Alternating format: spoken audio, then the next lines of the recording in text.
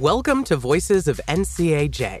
We're talking to members of the North Carolina Advocates for Justice about what it means to be a trial lawyer, what it takes to be great at the practice of law, and how being a part of NCAJ enriches their lives and careers.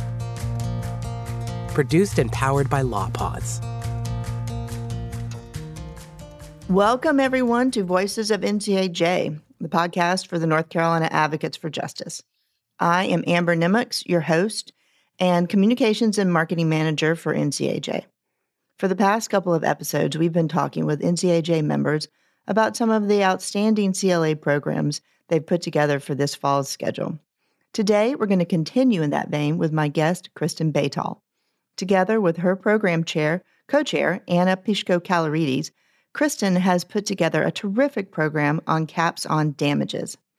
That program is coming up on November 3rd at NCAJ headquarters in Raleigh.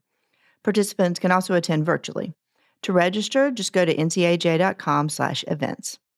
Kristen is a founding partner of Edwards Baytall LLC. She has spent her career facing off on behalf of her injured clients against big corporations, hospitals, and insurance companies, and she has obtained tens of millions of dollars for clients who have suffered serious injury or death. Kristen is a leader in the profession and holds positions on a number of boards and committees, including the NCAJ Board of Governors.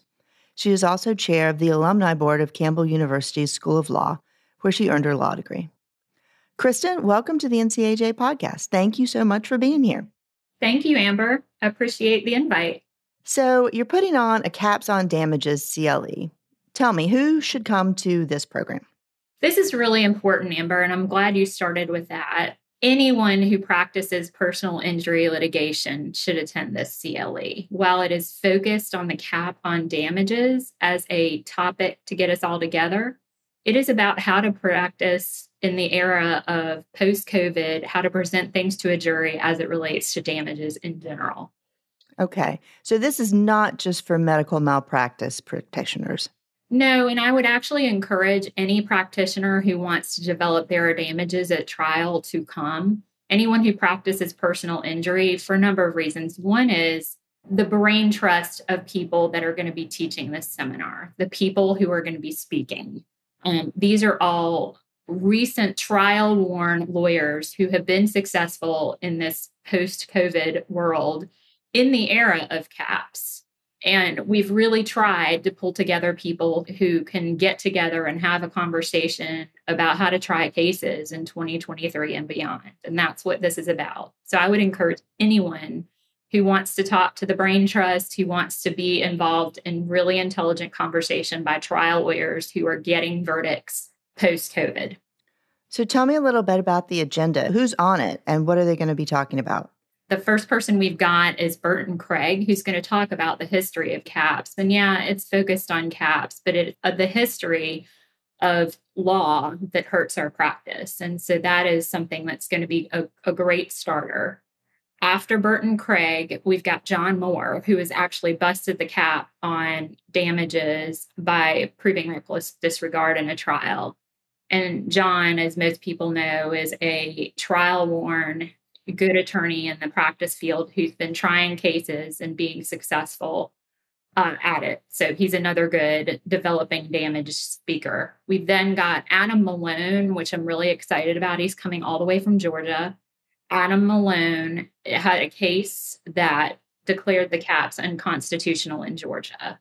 He's going to come and talk to us about his case, about how the caps were declared unconstitutional down there, and just about how to practice, not just in the courtroom, but in the appellate world, in the communicating with practitioners world, in the getting the word out about what is important and what is not important in the legislative world. Next one we've got is Renee Trahey, who, as most people know, is a fantastic mediator.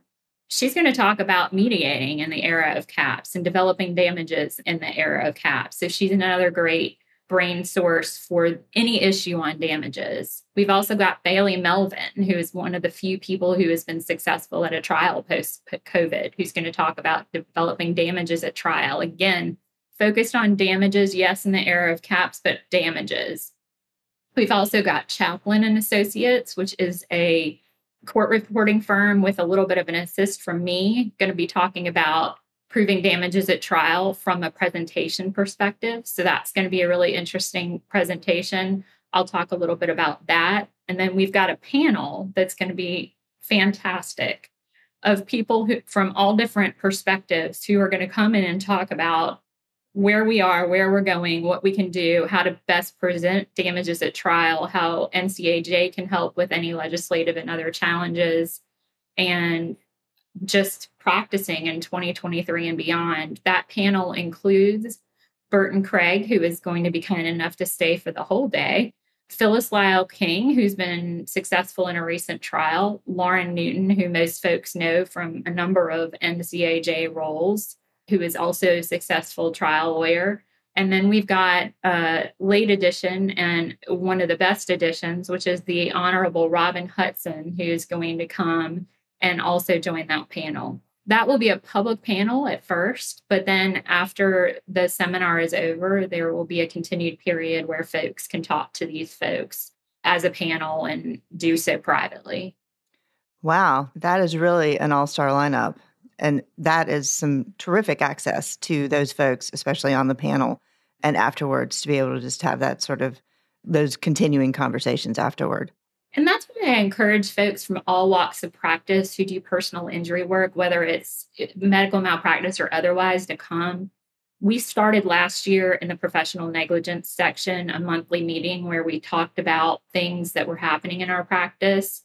This is somewhat a brainchild of that, and a forum where folks who do what we do, whether it's medical malpractice, whether it's straight up personal injury, how do you do it? How do you do it post-COVID? How do you do it right? How do you present damages to a jury who's been damaged by things in the world, including the pandemic? This is a forum of people who have been out there doing the work, who do good work, who have been successful, and who are all going to be present for NCAJ to answer questions and to talk about all the things that affect our practice, with the added bonus of Adam Malone, who's coming all the way from Georgia to tell us how to get rid of these caps if we can through litigation. Right. Fortunate enough to be your section liaison for that period of time. And I really learned a lot listening and hearing you guys talk about those cases and just the brain trust that exists in the section. And I'm not a practitioner, but I definitely learned a lot. I can tell how much wisdom and experience is in those rooms. So that's great. Hopefully folks will take advantage of that. And you are presenting also on the topic of how to present damages specifically. So tell me a little bit more about what the thrust of your presentation is going to be. Absolutely. I'm going to be presenting with Chaplain and Associates Court Reporting, which is my go-to court reporting group. And we're going to focus on is how to develop damages from the beginning of the case to the end, what you need to do throughout the case to put together what you need to present at trial, and then how to show it at trial. So many times lawyers get in the weeds of their case and forget about what they need to put together to get to the end of the case. So we'll talk about it from all perspectives with a heavy focus on the 2023 of it. In other words, the remote of it. I do most of my depositions remotely because I've learned that you can present your documents more easily in a manner that is more presentable at trial. And so we are going to do it from all perspectives, but that is one thing that we will heavily focus on, because the real world is that since the pandemic, most folks have gone to majority remote depositions, majority of remote experiences, and how to capture things that way and then be able to use them at trial when you need them. Mm-hmm. So this is going to focus on CAPS, but specifically on the post-pandemic and post-remote practice area. I mean, we're really living in a very different time now than we were 3 years ago, 4 years ago. That's exactly right. I mean, speaking from a just specifically medical malpractice perspective, I was on the road every single day for most of my career. We're not traveling much at all since the pandemic. I think people have figured out how to do things more cost effective and frankly, more efficient in general. I find that the presentation of evidence in a deposition, presentation of exhibits, I should say, in a deposition is so much easier when you've got a remote platform and someone else is popping the documents up on the screen, and all you have to worry about is bringing yourself in whatever remote location you're coming from. It's a very different world. It's one that's more efficient. It's one that's more effective, I think. I think there are very few losses by doing things remotely. But we'll talk about all of that at this CLE. And again, it is a focus. That particular topic is focused not so much on caps. It's more focused on how to present damages just in general, how to show a jury, how to talk to a jury, how to put things in front of a jury, and not just be all in your head and have all the information and not get it out there in a presentation that makes sense. In general, it's going to be focused on how to put together your case to have what you need to present at trial as it relates to damages. But in addition, how to present it at trial. Mm-hmm. It's going to be important for any practitioner.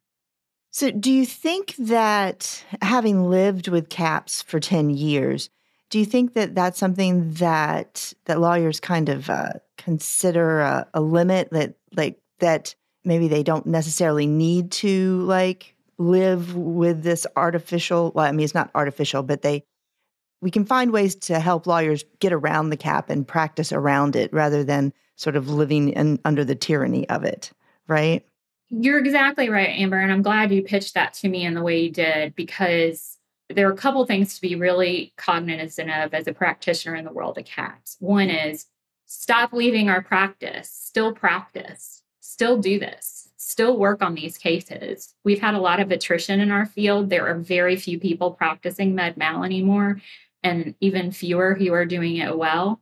Caps in some ways have made smaller cases more valuable because it's kind of like you said, this artificial line that's out there that puts a higher value on things that people may not have been viewing as high, because it's a number that's out there. Just like when you show a jury a number, a jury's anchored by that. Well, it's a number that people are talking and thinking about.